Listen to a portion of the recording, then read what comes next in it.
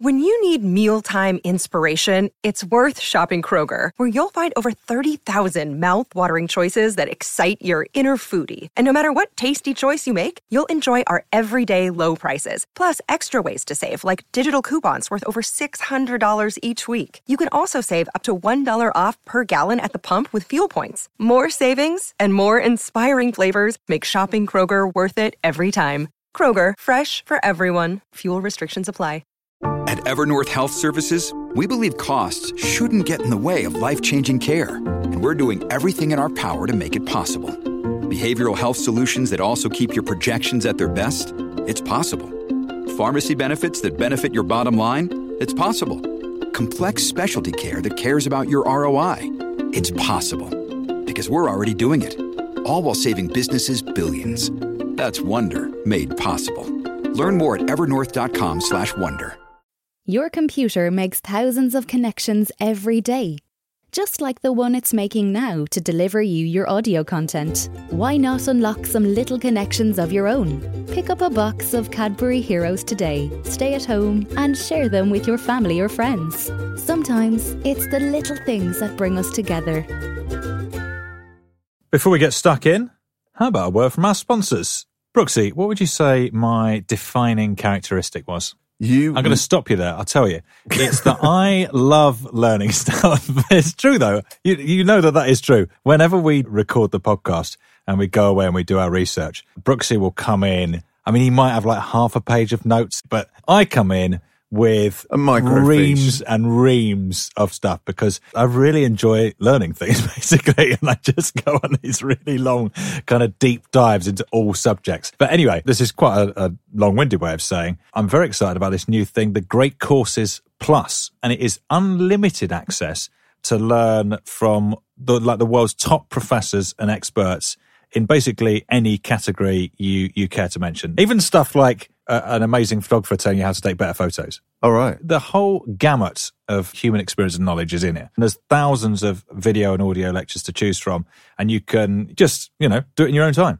No pressure. No homework. Just enjoy yourself. And one that I really enjoyed is one called Inexplicable Universe with Neil deGrasse Tyson. I mean, he's a big don, to be fair. Huge. And his Inexplicable Universe series of lectures is just all about, science's great mystery. I mean, I'm interested in all this stuff anyway, but I learned quite a lot from within it. So whatever level you're coming in at, you'll like it. So what we're suggesting you do is sign up for the Great Courses Plus today to unlock what is a world of knowledge. And not only that, we've arranged a special limited time offer for you, the dedicated Science-ish listener, a full month of unlimited access to enjoy all of their lectures for free. Thank us later. For free. To get this, you just need to sign up through our special URL, which is thegreatcoursesplus.com/science. I'm fairly confident if you enjoy Science-ish, which of course you do, you're going to love this.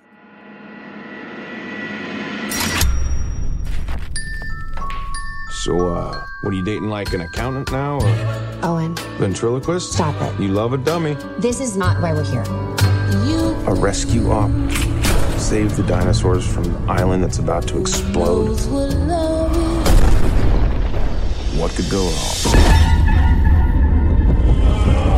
It was all a lie! They're gonna sell them. Not blue. They need it for something else.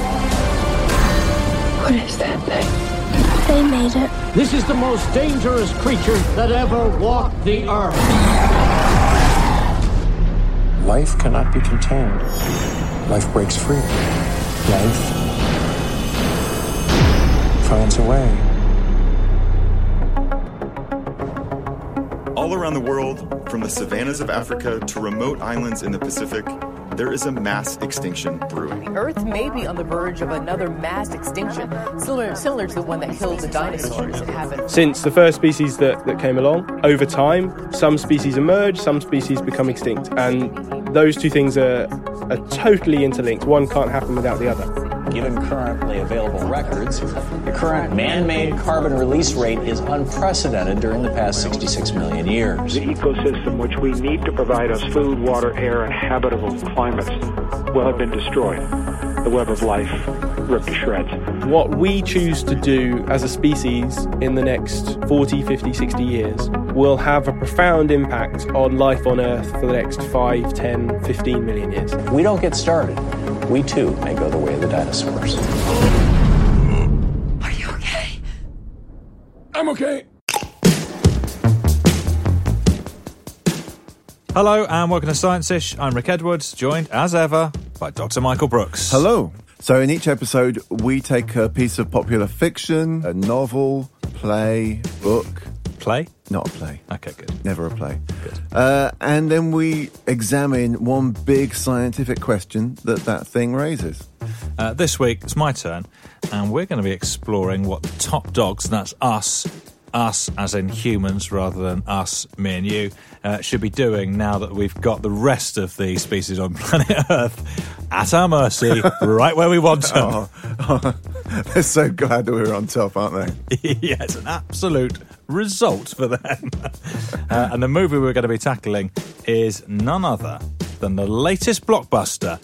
I think you could still watch it at the cinemas now, Jurassic World Fallen Kingdom. Ooh.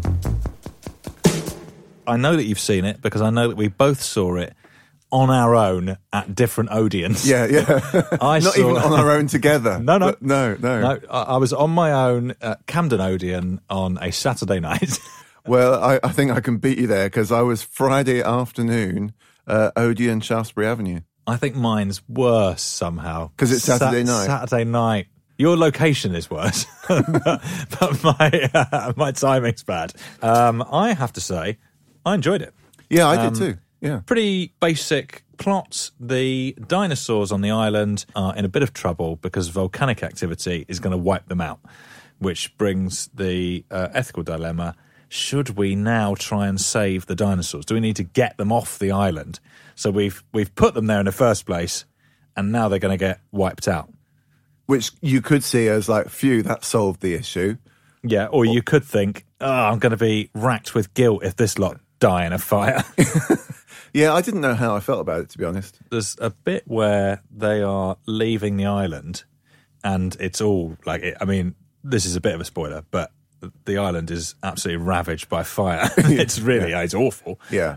And you just see I guess it's... Is it a Diplodocus? Or a Brachiosaurus or something. Yeah, I think it was Brachiosaurus. One of the big old units essentially getting burnt alive. You actually look like one. It's a shame that people can't see that. That's a good impression. But it's hating it. And I felt bad. Yeah, I felt quite bad there. Yeah. It was nasty.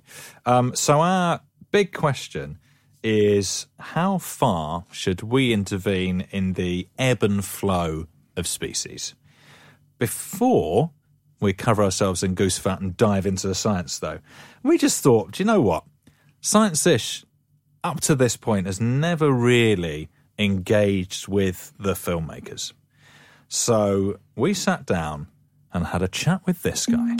My name is Juan Antonio Bayona, and I am the director of Jurassic World Fallen Kingdom. Hosey! Yes! The director. Sat down with the director. That's never been offered up to us before, may never get offered up again, but we seized the opportunity. Fallen Kingdom talks about two ideas. One is losing control, and in that sense presents the Jurassic universe in a way that we've never seen before. We cross all the red lines in this film, and that was very exciting from the storytelling point of view. The other theme is empathy. I think that we talk about empathy, we talk about accept what we don't understand. And when we talk about that, it's not only about dinosaurs. Once you see the movie, you will know what I'm talking about. How many can you save? 11 species. Blue is the last of her kind. You'll never capture her. We thought you might know someone who could help. The relation between Owen and Blue. Hey, Blue. You know me. Blue is the last velociraptor alive, the only one that survived Jurassic World. Pack your men up right now. And we put a lot of attention and a lot of detail in the relation between Owen and Blue. Hey, girl. You think what I'm thinking? One of the main scenes in the movie takes place in the center, and it's a surgery that we do on Blue. We were working very closely. I wanted to work very closely with a veterinarian, and we talked for hours about anatomy of a velociraptor and what would be the possibilities of having a surgery. And we had debate all the time on set because we wanted to be very specific and very realistic. You need to understand that these movies are not fantasies. They are not fantasy movies. They are grounded. They are based upon real scientific theories that were already in the original book from Michael Crichton. These creatures were here before us. So the way these dinosaurs are portrayed, and if we're not careful, on the screen is 100% realistic. They're gonna be here after. Welcome to Jurassic World. We wanted also to have an emotion towards them. Blue is alive. You raised her. These animals, you create a sense of empathy towards them, but they're dangerous at the same time. They can kill you. Do these animals deserve the same protections given to other species? Or should they just be left to die? And that gives you like a wide range of emotions that makes the whole storytelling a lot more interesting. Popular art is like movies, filmmaking, television. It's a very useful instrument to shake people's mind and make them aware of the world we live in. And for me, I see the Jurassic stories like moral tales. And you have this part of the story that tells you what is the right thing to do and what is the wrong thing to do towards science and nature. I mean, this guy would absolutely love Science-ish. Well, I presume he does already, doesn't he? Well, we didn't actually ask him. I think maybe we'll send him a link. But I think it's right up his street. Yeah, I mean, and to be fair, when I was watching the film, I was genuinely conflicted about what decision I would make if it was up to me. And it was really interesting questions that it raised. Yeah, they did a good job of it. Yeah. What would you do? So we've got a big question. How far should we intervene in species extinction? So have we pinned down someone big to answer this for us? Of course we have. We've got Dr. James Burrell, who is a conservation biologist from the Royal Botanic Gardens at Kew. And we started by asking him to paint us a picture of how evolution and extinction have played out across geological time. Some call it the panda of the sea. The Vaquita porpoise, a relative of the dolphin, is now on the brink of extinction. Species have always become extinct. Since the first species that came along, over time, some species emerge, some species become extinct. And those two things are totally interlinked. One can't happen without the other. But the thing that's interesting is when that rate of extinction suddenly increases and then suddenly decreases. Non-human life is dying at rates not seen in 60 million years. Scientists are calling it the sixth great extinction. The biggest such event since an asteroid wiped out the dinosaurs 66 million years ago. So one of the kind of commonly bandied about figures is that there have been these big 5 mass extinctions, the most famous of which was the asteroid that potentially wiped out the dinosaurs. But actually, it really depends on what you call a mass extinction. How many things have to go extinct for it to be a mass extinction? It says 3/4 of all species on the planet could disappear in the coming centuries. And there's actually been loads of extinction events throughout history. What's really interesting is after those extinction events, and again, this is sort of current research, this is people are trying to understand these things that happened millions and millions of years ago, but you seem to potentially have all these vacant niches. And so you sometimes get these rapid diversifications where all these opportunities for new types of animals or plants to exist occur after these mass extinction events. And so you get these radiations, these explosions of diversity.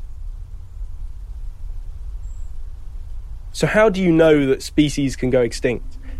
And actually for most of human history, that whole concept was a bit alien to us. It's not until actually quite recently that we really came up with this concept of extinction that is actually so important to the whole sort of world of conservation biology as it is now.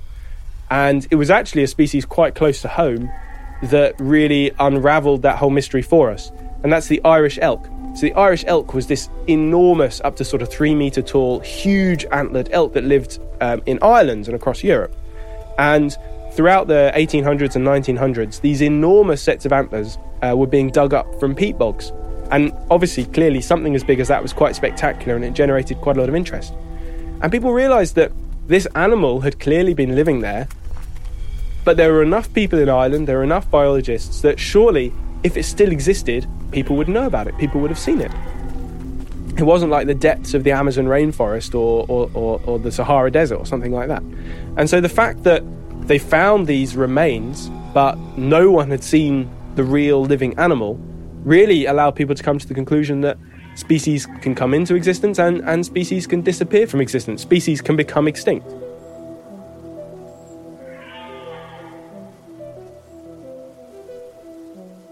So since that sort of sudden realization that species aren't permanent, that species can become extinct, it's almost like biology, ecology, conservation, it's just become increasingly obsessed with this idea that species can become extinct, because it's like this amazing treasure trove of life on Earth, and we're just losing it, and there doesn't seem to be anything we can do to stop it. And so extinction, the rate of extinction, the permanence of extinction, that is really what defines this century of research in biology.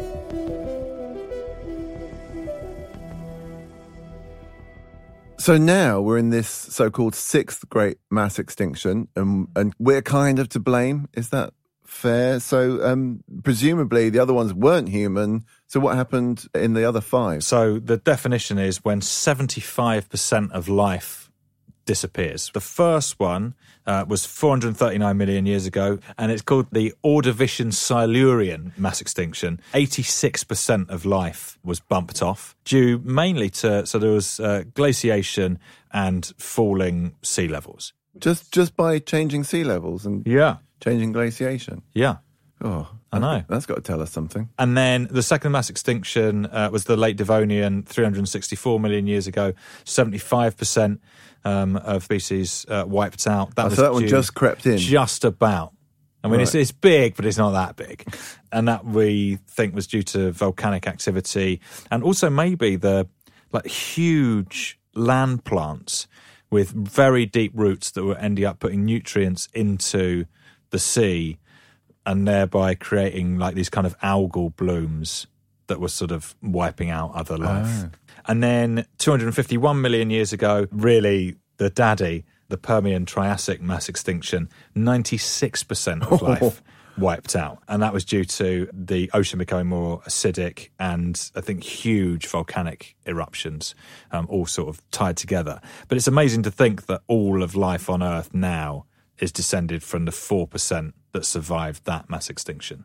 Then you've got the Triassic-Jurassic mass extinction, and that was sort of several phases, really. So you've got massive climate change. I think you've got an asteroid in there as well. And that was the thing that paved the way for dinosaurs. Before that, mammals were more numerous, but a lot of mammals were wiped out. A lot of niches became available, and the dinosaurs popped up and kind of dominated the Earth for about 130 million years, until the most famous one, the Cretaceous, the KT event, which is the big old asteroid which created huge volcanic activity, massive climate change. That knocked out 76% of life on the planet. Again, just scraping in. And that allowed things like the evolution of sharks in the sea. So not all bad. if you're a shark. Yeah, and now we're in possibly this Holocene mass extinction, although we don't really know. We think that we're currently in a mass extinction, but it's quite hard to say because of the timescales involved. Yeah, because these things last, they can be defined to last as long as you kind of want, in a sense. Yeah, so the Triassic-Jurassic was 15 million years long. Yeah. And if you imagine being in that, it's quite hard to say that you're in it. Yeah. To get that kind of perspective. So, I mean, it's a pretty difficult science, this. Can we get a good measure of how much damage we're actually doing? It's really, really hard because, for various reasons, we don't know how many species there are on the planet. which that's quite a basic number. It is quite a basic one, and you would like it. I mean, there are estimates, of course, but they're wildly differing. And you also have very different estimates of the number of species that are going extinct, and they're all done by computer modelling. So the UN, I think, have said it's 150 species a day. Another survey, the Millennium Ecosystem Assessment, said maybe 24 species a day. But if you look at actually documented losses, it's 800 in the past 400 years, because the UN's way of measuring it is really strict. It's not much, is it? No, that isn't much. But then then they're saying that they think it's actually 150 species a day. So there's a big disconnect there between what we're actually seeing and what we think might be happening. So it's just about having evidence for it. Yeah. And we're quite good on vertebrates. But vertebrates only make up 1% of Earth's animal species. Yeah. So it doesn't really tell you that much. It's quite hard to extrapolate out from vertebrates what might be happening to invertebrates. So how do we get the numbers for the other stuff? Through various models. So there's a guy called Gerardo Ceballos, which I think means Gerald Onions. Yeah, I think it does. In Spanish. Yeah. So anyway, Gerald Onions said that he reckons that the current global extinction rate is up to 100 times that of the background rate. And so the background rate, you think, is sort of like 9 vertebrate species going extinct every 100 years. And then he looked at recorded losses since 1900, and there have been 477 vertebrate species have gone. And then he kind of applied that across the whole of nature, which is a pretty... That's a big extrapolation. That's a hell of an extrapolation. And he came up with this thing. But he knows his onions. Yeah, horrible. But it got a lot of press because you say it's 100 times greater than the background rate. You're like, wow, that's a thing. Yeah. And back to the original question of how many species are there, you can get figures that range from like 1.9 million to 100 million. That's how much we're guessing. I'm feeling like we don't know much. No, we don't know very much. The other, this is my favourite thing. It's sort of slightly embarrassing, I think, for biologists. But when you try and count species, double counting and the rest is a real issue. And so effectively, you just count the same species in different places in the world, and you don't really talk to each other, and you think that you found a new species thing, but it's the same one just getting counted again and again. That's embarrassing. And the best example is there's a sea snail that had 113 different scientific names. One snail. One. So this is one species? There's one species of snail, 113 different scientific names. So what are we going to do about that? I mean, is there a lottery? Is somebody going to say, no, my name is the best name, and we're going to stick with that? It's going to be who got there first, isn't it? Or just call it the 113 snail. Snail 113. But, I mean, does it actually matter, about getting the numbers right? Yeah, I think it does, because otherwise, how do you plan your conservation efforts? How do you measure the success of your conservation efforts? If you don't know how many species there are, where they are, which ones need protection, how it's all fitting into the ecosystem, you have to have a baseline. Otherwise, there is no way of measuring success. But then we also need to try and work out what the factors driving species to extinction are today. And we put that to Dr. James. The current man-made carbon release rate is unprecedented during the past 66 million years. Climate change is perhaps the most well-known one. We're changing the environment, and it's not that the absolute change, it's the drastic rate of change is hard for species potentially to adapt to. And today it's happening in a period of fewer than 200 years. The present/future rate of climate change and ocean acidification is likely to result in widespread future extinctions in marine and terrestrial environments. But it's not just climate change, it's massive amounts of habitat loss. In the heart of Argentina, deforestation is moving full steam ahead. It's massive amounts of over-harvesting, unsustainable over-harvesting. Commercial fishing has dramatically depleted the fish supply, particularly some of the larger fish favored by restaurants. It's fragmentation of habitats into smaller, more vulnerable pieces. Now, if you were just to think about climate change on its own, if all of our ecosystems were fantastically well connected, no other pressures, and you just had climate change, they'd be in a good position to try and adapt to it. Life finds a way. Life is very adaptable. If you've got this enormous genetic diversity from large populations, there's more opportunity to adapt to changes. But it's the fact we've got all these pressures sort of piling up on each other. All of these things, all different stresses on a system, make it very, very difficult for life to survive. It's all those cumulative effects that are all coming together to create this kind of perfect storm, which people are calling the sixth mass extinction. So people often say, what can we do about this massive global loss of biodiversity? And actually, there's loads we can do. I think you only have to look at history. We put people on the moon. We've put satellites in orbits. So I think that's the wrong question. I think the most important thing to ask is, what's stopping us? Why aren't we doing more? And I think the answer to that is that a lot of people still don't realize there's a problem.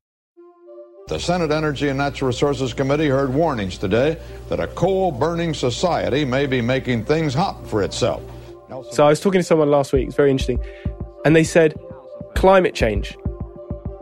It took 20, 30 years for people to accept that there was a problem. That was the big challenge. The so-called greenhouse effect is created by carbon dioxide, a colorless, odorless gas. And actually, biodiversity loss is kind of in a similar position to climate change was. It's going to take us time for people to really accept and realize what an enormous problem biodiversity loss is. 24 countries agree on Friday to create the world's largest marine park in the Antarctic Ocean. The simplest thing you can do is create protected areas. Now, of course, that's the first step. They need to be enforced, they need to work, they need to be in the right places, they need to work for the long term. One of the big problems we have is that governments, in terms of the length of life on Earth, governments and even our modern civilization is just so short and fleeting. To really protect areas, you need to protect them for 10, 20, 50, 100 years for that really to be sustainable. I think this big problem still is understanding the gravity of the problem that's facing us. I mean, or we could just kind of say, well, this is just natural, isn't it? After all, we're part of evolution, and even if we are causing this mass extinction, we're just kind of there mucking in on the whole thing. I mean, maybe we shouldn't actually worry about extinctions. Yeah, I mean, it's not a hugely popular view, but I think it was like a year ago, or maybe a bit more, there's a guy called Professor Alex Pyron, who works at George Washington University, who wrote a piece in the Washington Post that argued we don't need to save endangered species because extinction is just part of evolution. It's like extinction is the engine of evolution. It's the way that natural selection gets rid of poorly adapted species and equally allows the ones that are well adapted to flourish. And I imagine everyone said, Professor Alex, that's a brilliant argument. Well, honestly, it's worth Googling the piece because it is interesting. But what's more interesting is the vitriol that followed. People went absolutely mental about it. Because his thing was the only stuff that we should try and protect is the stuff that directly benefits humanity. Right. Like, that's the only thing we should be trying to do.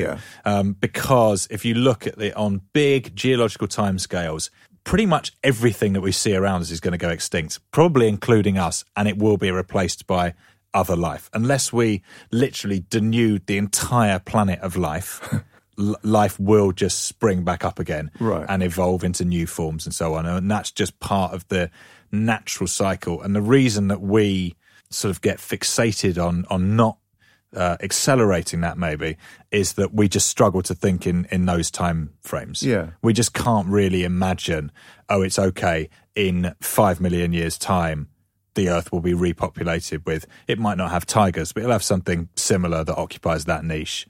And that's fine. It's just the natural order. I mean, is it okay to ask, what is the point of conservation? Yeah, I think it is okay to ask that. The reasons that people kind of disagreed with what he said are quite numerous, but some of the points were that he's talking about this mass extinction as if it is like all of the others, which it isn't, because it's being driven by a sentient creature. The fact that we can think about it and decide whether to take action transforms this. We have agency in a way that there wasn't agency. The dinosaurs couldn't turn around and do anything differently. They weren't able to. We are. And then the other thing is that there might not be the same sort of recovery after this mass extinction because of the nature of it, because we are stripping away habitat and leaving, if you think about the stuff that we're interested in protecting, so like cows and sheep and like farming, it's really quite narrow. It's sort of monocultures that aren't going to necessarily produce diversity. So if you're destroying natural ecosystems in the way that we are doing it, there isn't the guarantee of flourishing life afterwards. Right. And we also just are in danger of just getting rid of stuff that is very useful to us. Even if you take a very kind of selfish sort of anthropocentric view, there's lots of plants and stuff that will provide us with medical cures that we might just wipe out, which we wouldn't want to do. So isn't all this going to be hugely expensive, all this conservation? It's like pluck a figure from nowhere, effectively. But there was a study in 2012 that thought it would cost about £49 billion a year if you were going to try and preserve all threatened land animals. And if you were going to try and save endangered marine species, it's going to cost an awful lot more. So, it's expensive. All right, so we're talking about a lot of money, but presumably, we'll actually save ourselves some money by doing all this in the long run, won't we? Yeah, so again, this is difficult stuff to get your head around, but there have been estimates of the value of ecosystem services to the entire planet. And in 1997, a guy called Robert Costanza reckoned that the biosphere's services to us were of greater value than the entire global economy. And so if you invest to conserve biodiversity, it will bring benefits that are like 100 times greater than the costs. So therefore, letting species decline and go extinct just feels like it's probably quite a bad move. A 2010 study reckoned that if you just allowed species to go extinct unchecked, you'd wipe 18% off global economic output by 2050. I mean, I think all of these numbers you take with a pinch of salt, but the sense is there is, if you just want to be selfish, it is of value to humans to keep biodiversity maintained. What do you mean exactly by ecosystem services? So it's kind of what is being provided by the natural world that we need, that if it wasn't there, we'd have to create systems to provide it at great expense. So if you imagine us humans not on Earth in a spaceship or whatever, so no plants, there's nothing releasing oxygen, so you have to make your own oxygen. So then you have to have some sort of machine that's doing that. It's also going to have to make you water. Already your costs are starting to mount up. There's nothing to eat, so you're going to have to artificially make food, and you can synthesize various stuff. Not very appetizing, but you can. But you sort of see all of these things add up quite considerably.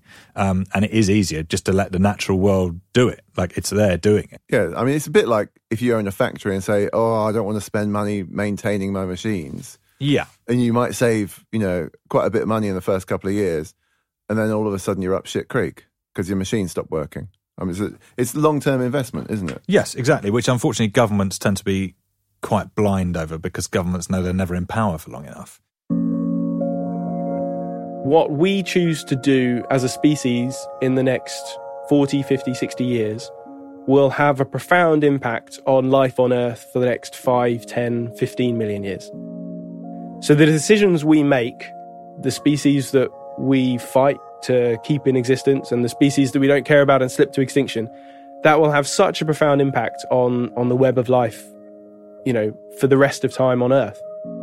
The future's going to be difficult because we have a growing population that wants to live to a higher standard. That means things like more meat, using more water, using more resources, having more technology that needs to be mined out the ground. But I think you have to be hopeful as well, because never in the history of humanity have we had such a comprehension of our impact. For most of our time as a species, we've just been living aware of our immediate surroundings. But now all of a sudden we have this awareness of this responsibility as Earth's custodians. One of the sort of new developments in conservation is this whole idea of de-extinction. It's whether we could perhaps freeze the cells of animals, or we could sequence their genomes, and then at some point in the future we could bring them back. We could bring them back from the dead. It's Lazarus species. And that's actually caused a huge amount of debate. There's a whole sort of side of conservation that's fiercely opposed to that, because they think that all of a sudden, if you can just bring a species back, then all of the money will just drop out of conservation. You could kind of imagine this situation where someone's coming along and they're saying, I'm going to build this development and, but it might wipe out the last of the Amur leopards. But it's okay, I've got 10 of them in my freezer, let's not worry about it. And that's really simplified, but you can see where that kind of argument's going. And that's something that's got conservationists really worried.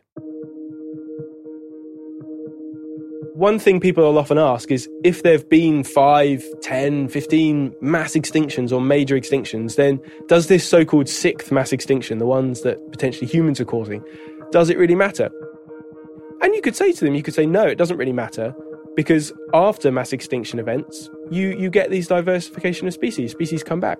And if you look at the fossil record, it's a bit difficult, it's a bit tricky to tell, but it seems to only take 5 or 10 million years. And so if you're willing to wait around for 5 or 10 million years for a lot of this life on Earth to come back, then it's no problem. But I think humanity's working on a much shorter timescale than that. So we're really making a bit of a mess of the place, aren't we? Essentially, yeah. I mean, if you look at, and this was massively popularised by Blue Planet, but in the oceans, animals are just eating up our shit. They're just eating plastic. And there's been quite a lot of research done now as to why exactly that is happening. Because I think initially you might think, well, that's a bit stupid. Why are you eating plastic? But it seems that sometimes plastic smells, sounds, if you're using echolocation, feels like food. So they're actively almost seeking it out. So you might think that a little ball of plastic is like a tasty fish egg, for example. Yeah.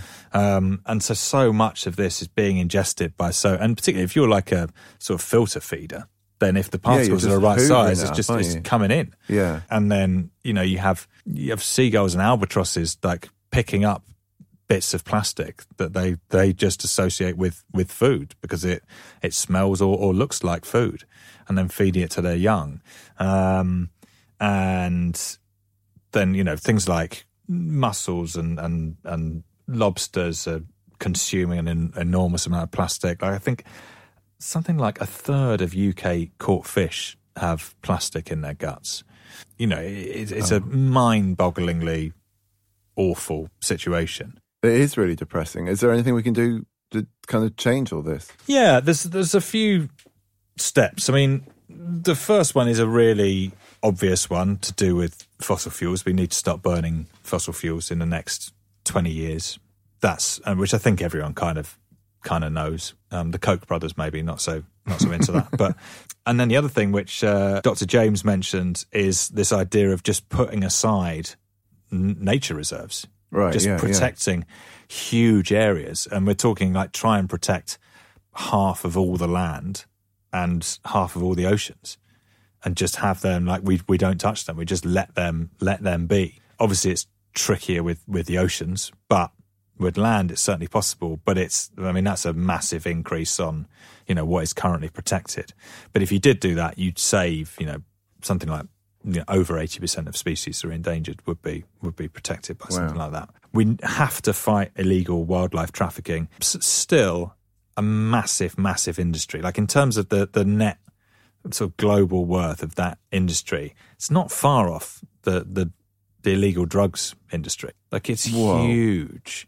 So is there any reason to think that we can actually make a difference? Should we be optimistic about what we can achieve if we decide to turn this around? Yeah, there's enough examples where positive stuff is happening. So you can look at the deforestation in the Amazon and just feel quite depressed and well, I don't know what we do about that. But then the flip side is that in China back in 2002, they started reforesting 5% of the area, so the size of California, and that it can be done. That you can recreate forests. I mean, apart from anything else, on the one hand, you're creating a habitat for animals and what have you, but you're also influencing the water cycle, stopping the encroachment of desert, all these other kind of problems that are attendant to deforestation, and that's gone pretty well. Something like the American bison was hunted down to, there was about 750 of them left, and then through conservation initiatives and population management, now there's about 300,000 of them. All right.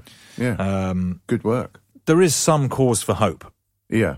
All right, so let's have a rundown of the question. How far should we intervene in the ebb and flow of species? I think we should intervene quite a lot. I mean, we've been passively intervening, haven't we, in a negative sense? Yeah. So it makes sense to actively try and redress that, really. Yeah. Biodiversity is really important, benefits us in myriad ways. The numbers aren't clear, but we are definitely seeing a big increase in extinction rate at the moment, and it's being caused by us. But there are measures that we can take and that we should take. Okay. And I mean, it's weird how that's reflected at the end of the film, by the way. The pressing the red button. Yeah. Active intervention. Would you have pressed the red button? I think I am actively intervening and hitting the red button. Are you? Yeah, I think so. Are you not? No, I think I wouldn't have hit the red button. Why? Because maybe I don't need a fourth film. Science-ish is a Radio Wolfgang production presented by me, Rick Edwards, and Dr. Michael Brooks. Producers were Cormac McAuliffe and Ivor Slayer Manley. Special thanks to Dr. James Burrell and Juan Antonio Bayona.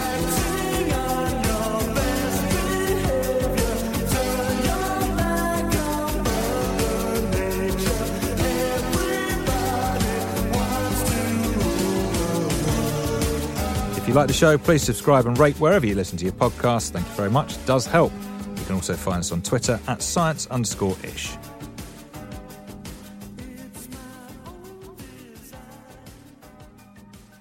I think I'd kill the dinosaurs. Of course you would. If only to make room for a whole island full of babies. Exactly. Kill the dinosaurs, move in the babies. Would you wait until the volcano had calmed down? Or no, it'd be interesting to see how they react to that, wouldn't it? I think I have a very strong hunch how they might react to it. Well, do they move towards the fire or away from it? We don't know until we do the experiment. I think they don't really have a choice on the basis it's going to move towards them quite quickly. They might say, "Oh, pretty," and move towards it. Or maybe they feel the heat. I mean, I guess they'll feel the heat and move away. Anyway, all hypothetical, obviously. Yeah, we're not actually going to do that. A friend is someone that can still help you even when they can't be there in person, like with the friendly new Bank of Ireland third level current account. With it, you get a debit card that's biosourced and actually made from 82% corn. How cool is that? And you can also partner it up with your phone to use Apple Pay to buy things even if you don't have your card on you. You can apply for your friendly new third level current account in just 6 minutes at bankofireland.com/student. Terms and conditions apply. Bank of Ireland is regulated by the Central Bank of Ireland.